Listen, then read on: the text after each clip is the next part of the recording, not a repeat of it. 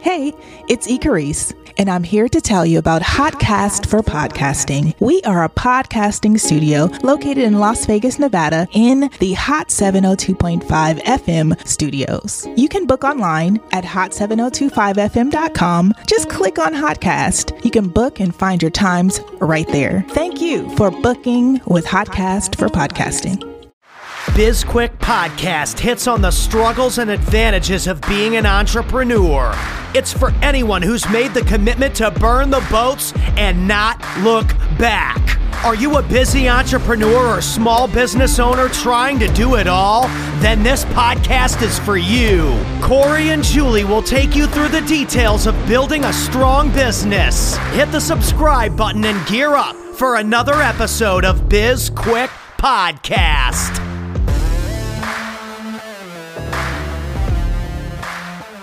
All right, welcome to BizQuick Special Edition. We've got the Vegas series going on. We've got Mike Machin of Machine Studio. That's a graffiti artist, supplies, custom design, stickers, all sorts of stuff like that. Is that right? Yeah, pretty much. Okay. Yeah. And we have a special guest host, Mark. He is barely alive right now. Yep, you'll probably remember him from our Thanksgiving episode where he was on Team Cranberry with Julie. Yes. That's a whole other subject there, yeah. Mike. Yeah. I'd like to say something. Say hello, Mark. Hello, Mark. All right, perfect. So yeah, this is we're in Las Vegas, and it's a special series that we're doing where we're meeting people in person. So welcome to the show, Mike. Thank you. Appreciate it. Yeah, so how are you liking, you're new to Vegas. Yeah. You just recently moved here. How are you liking it? So far, so good. It's a different pace than LA. The heat is pretty... Can I cuss? You Yes. can. I Yes, can't you help can. it. It's pretty fucking crazy. It's been like 118 degrees at times, which, you know... And the air conditioner in my car is kind of on the fritz. Oh. Or my van. Oof. I drive a creep van. Awesome. Oh, sweet. Yeah, very nice. Do you have a bag of candy utilitarian. in there or a puppy dog or anything? Not quite that creepy, but it's utilitarian, I like to say. So why'd you make the shift from Los Angeles to Vegas? Well, I was I'm expanding the current business that I'm in, and as I was thinking about those expansions in LA, looking at properties and how much things cost and all this kind of stuff, it just was making less and less sense as far as how much it would cost to buy stuff out there, property and things like that. So I had started just looking around because I was born and raised in Southern California, so I'd never really looked at how much shit costed outside. And as soon as I started looking at how much further your money could go outside of Southern California, I was like, man, I got to get out of here. So I was prepared to go anywhere, but I talked it over with my girlfriend and figured out where both of our businesses would work. And Las Vegas made sense for both of us. So I could have thrown a dart at a map. And So you're primarily online then? All of your business is just virtual? No, we have 2 retail stores. Okay. So we still have a shop in San Pedro, California, which is it's in LA County. Okay. It's at the Port of Los Angeles. So that's our first shop. And then we have a retail store here as well. The idea was to move the e-commerce part of the business out to Vegas and just kind of try to expand from here. But since we already had kind of a following in LA, it made sense to keep the store there. Plus I have a good team there, so I didn't really want to, just uproot everything. Sure. Can you tell our listeners a little bit about the business? Like, what is it that you sell? And if, like, we walked into your retail shop, which we're going to make that happen before we leave Vegas, like, what would we find there? We sell, like, graffiti art supplies. So we sell a lot of high-end spray paint, a lot of markers, sketchbooks, pens, things like that. Oh, cool. Okay. And then we also have a sticker printing business. The graffiti art culture, stickers is a big part of it. We always have... I got a shitload in this bag right here. It's like just part of the one of the aspects of it. So I started printing stickers by hand, just screen printing, and it ended up being the highest selling product that we had. So ended up expanding that into buying big plotter printers and cutters and stuff like that. So I had no idea there was high-end spray paint. I didn't either. I thought Rust-Oleum was the top. I mean, I still use Rust-Oleum. I mean, I'm from the 90s, so that's what we used, Rust-Oleum and Krylon. But there's lots of brands. They're all imported from different parts of the world. So there's we carry the main line that we carry is from Spain. So it gets imported from Spain, and they have a flagship. I don't know if it's their flagship store, but they have a warehouse in LA, so they ship the stuff out from there. Okay. But the color range is extreme. There's like 100 and something colors and all these different shades of each. So when you see these big, huge murals of like all these different colors and shades and all this stuff, generally they're using these imported spray paints. You can do that stuff with Rust-Oleum, but it's a much more limited color palette, and they don't have like different shades of each color. So like with the brands we carry, you'll see, 9 shades of gray, and they all go, pretty much in order. Rust-Oleum is kind of all over the place. Some of the shades are gloss, some are matte, so it's not really made for that kind of. It's made for like painting lawn furniture and shit like that. But Sure. So growing up in Southern California in the 90s, is it safe to say that your graffiti career started a little illegally? yeah, as a 47-year-old man and a business owner and all this stuff, I like to say that I see both sides of the fence. So like if somebody starts yelling. And we get this on our Instagram all the time. We have a pretty good size following now, and TikTok, where people will start arguing over their tax dollars being spent on graffiti cleanup and all this sort of shit. And I don't take a stance on one side or the other, but I will say I don't enjoy a beige city. I mean, so when I see a building that's been abandoned and it's just top to bottom colors, I personally love seeing that. I do also understand that not everybody does love seeing that, so I don't really try to take a stance like one side or the other. Well, as a 47-year-old man, I'm also not running around on the you're not out freeways and shit. there doing the graffiti anymore. But yeah, I would say that's probably most entrepreneurs have to figure out if they're going to take a stand on anything, especially now in this really like highly activated political climate, right? So you've got people who come on your social media following, and they're pretty much just trolls or looking for an argument in a debate, and sometimes it's really a big challenge to make the decision of, do I just ignore it and let the trolls go, or do I say something? What made you decide that you weren't going to take a stand on it and you were just going to not address either side of it? Well, it's mainly because I can see both sides. I happen to have my own personal view on it, but I don't think my view is right. I mean, it's not right. Maybe you don't like that shit. Maybe you drive down the freeway and be like, I hate this. I'm not going to try to convince you. I'm not saying that you do, but I'm not going to try to convince you to think the way that I do, because you couldn't change his mind on it. Well, and it's stupid, I think. There's some things that maybe we could debate on, but like, I'd be happy to have a conversation with somebody about it and say, this is the way I see it.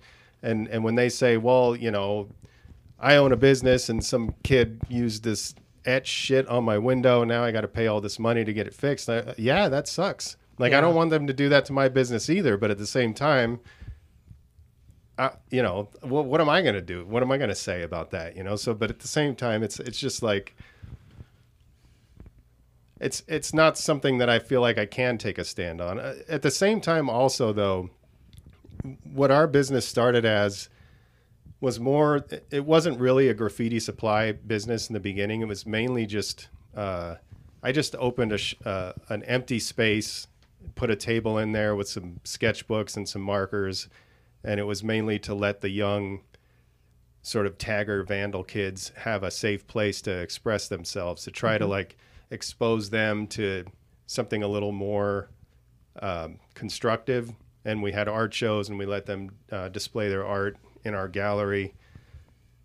And so that was mainly what we started doing. But after a while, you know, we're paying like $2,000 a month in rent, electric bill, and all that shit. My other business is supporting this. They started asking, you know, hey, do you sell any stuff? Do you just sell supplies or whatever? And that's where we ended up starting to make it more of a business. So I think I got a little off track there. No, but the point was just that it is a positive thing, even though I see that there is destructive side to it. So we do try to encourage them to do positive things with it as well. Yeah, and I'd agree that, I mean, there's, when it's done tastefully, yeah, cleaning up, you know, like turning a beige city,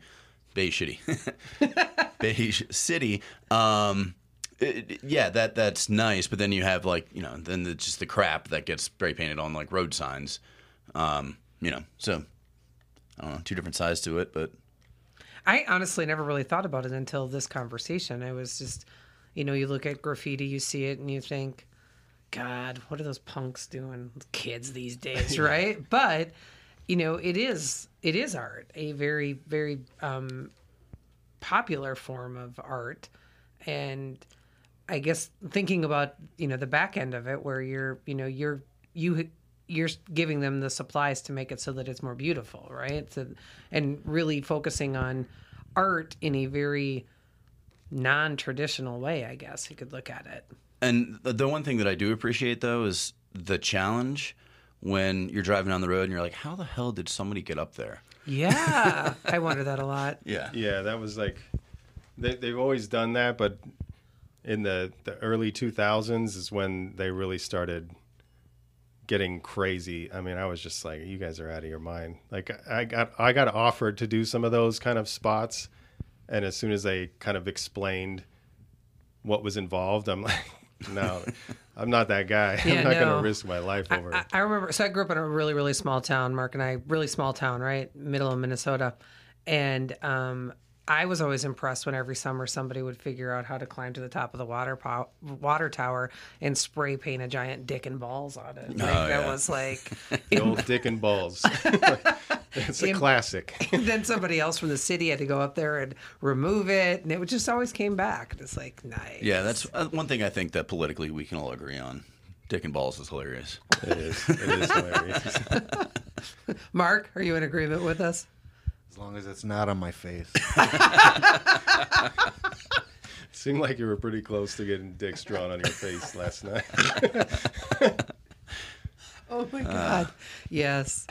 It was a rough one. Someone was roofied. Yeah, but hey, it's Vegas. Interesting. Exactly. So do you find, so since you're really a big creative type, right? Do you find that the more business parts of running a business are a little bit more challenging, or something that you like tend to outsource, or are you really good on the business side as well? I'm getting better. I mean, I've been running my own businesses since 2002. I started this one in 2015. I did motion graphics and 3D animation for TV shows, and I directed music videos and did things like that. Up until 2015, when I really wanted to get back into the graffiti side of stuff. So I had some familiarity with running a business, but it was a completely different type of thing. It was, I don't know if it was, I don't know, it's hard to explain. The systems and processes that are required to run this current business are like way more complicated than that business for whatever reason. You would think that motion graphics and all that stuff would be super complicated, but it's mainly learning software and knowing how to manage people. But this whole other business of like supply chains and all these SKUs, and I wasn't familiar with any of that stuff. I didn't ever work in retail. So it has been a big learning process for me, but I do read every day, and I try to learn as much as I can about systems and stuff like that. So I feel like I'm pretty good at it, but I just hired an operations manager to help do those things and implement that stuff, you know, so everything's getting way more serious, I guess you could say. Yeah, you know you're getting big when you bring in the operations manager, right? Yeah. But it's such a key part to a business as you're scaling. It's crazy. I didn't even know what an operations manager was. I was going to ask you what sort of traits or skills did you look for in your operations manager? I was curious because people throw operations around in so many different ways in a business. Yeah. No, I'll be honest. I didn't. I had no idea what that even was. I work with an advertising agency that they have a business development person that I could talk with. So instead of really focusing on the advertising, I've worked with him on the business development stuff. And we had a little retreat thing, like 3-day mastermind thing. And he was like, the next thing you got to do is get an operations guy. And I was like, okay, what the fuck is an operations guy? What does he do? And so he really helped me figure out. He was pretty much the guy that found the guy. And he gave me candidates, and we interviewed them together. And so I couldn't really tell you, to be honest. I know now. I mean, I guess I kind of know now.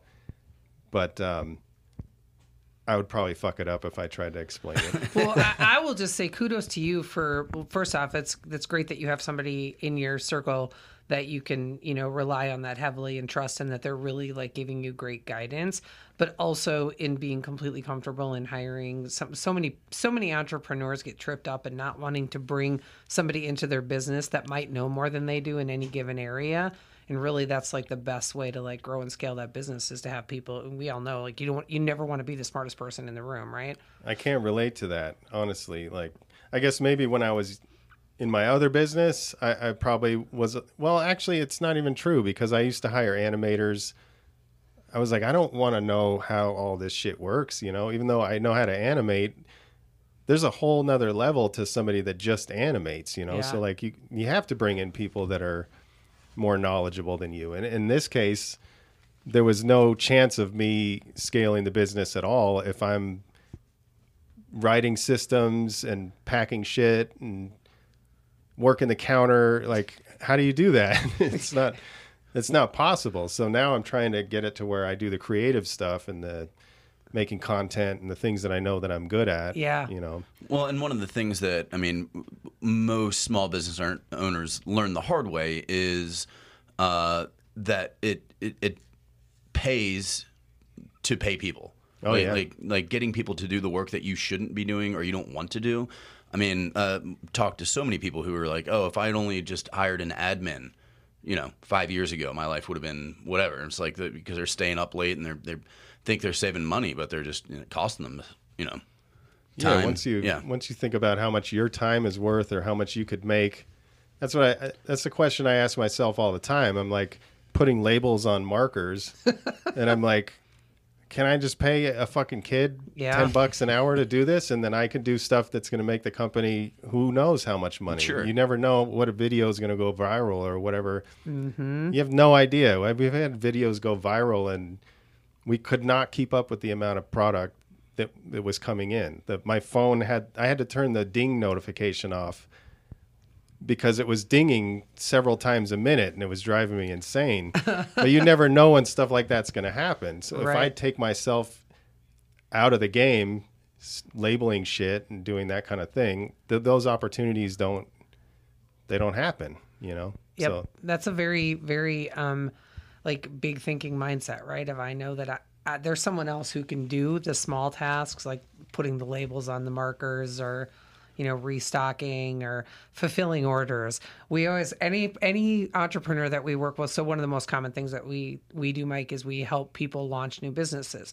And when it's a product-based business that they're launching, almost always their first place that they think they're the best way to save money and time for some reason is to do their own fulfillment. And we're always like, you are going to fucking regret that choice so quickly. Like, and you know, but they're like, well, I don't want to pay somebody to do it. And I was like, okay, well, you're going to hate it. Like, we did fulfillment on our own book when we did a pre-sale on it. And I'm telling you, it was like, we got to get out of this business. Like, we can't, like, It was awful. it's terrible. So you guys literally packed them and shipped them? Yeah. Yes. Yeah, it's not a good time. No. I it still have wasn't. to do it on the weekends. Like, we're not quite to the point where, like, we scaled to a real scary place, you know, where money's going out, money's coming in. Yeah. So I'm not really to the point where I feel comfortable bringing in somebody. So I still have to do some of that stuff, but as soon as I can, I'm not doing any of that shit anymore. Yeah. Yeah. And did you tell your operations manager that was the first thing that you wanted to have? He's more telling me. he's like, we got to get this guy or this girl or all these kind of things. And I'm like, okay, but like when we're doing our school, we have the EOS system. Yeah. So we're doing that weekly scorecard. I'm like, that shit is scaring the shit out of me. Like sometimes Really? it's slightly negative, sometimes it's slightly positive. Like I like seeing that because Yeah. it's a lot less scary seeing this is where we're at than just guessing. Like, Right. Knowing. I is think we're fantastic. probably okay looking at the fucking OPEX bank account. I hate this. That just made me cringe. I think we're okay when it comes to numbers. Yeah, Like, I've never been. Yeah. I've never been good at that stuff. I still wouldn't say that I am, but Sure. like the operations guy has been, key. And I told him, read the book Traction. We're going to implement this system, and I need you to help me do that Yeah. I've read it and I've listened to the audiobook 17 times, and I don't know, man. What do we do? How do we do it? Even though it tells you how to do it. So he's been taking the ball and running with that. That's So, fantastic. That's good. yeah, it's been.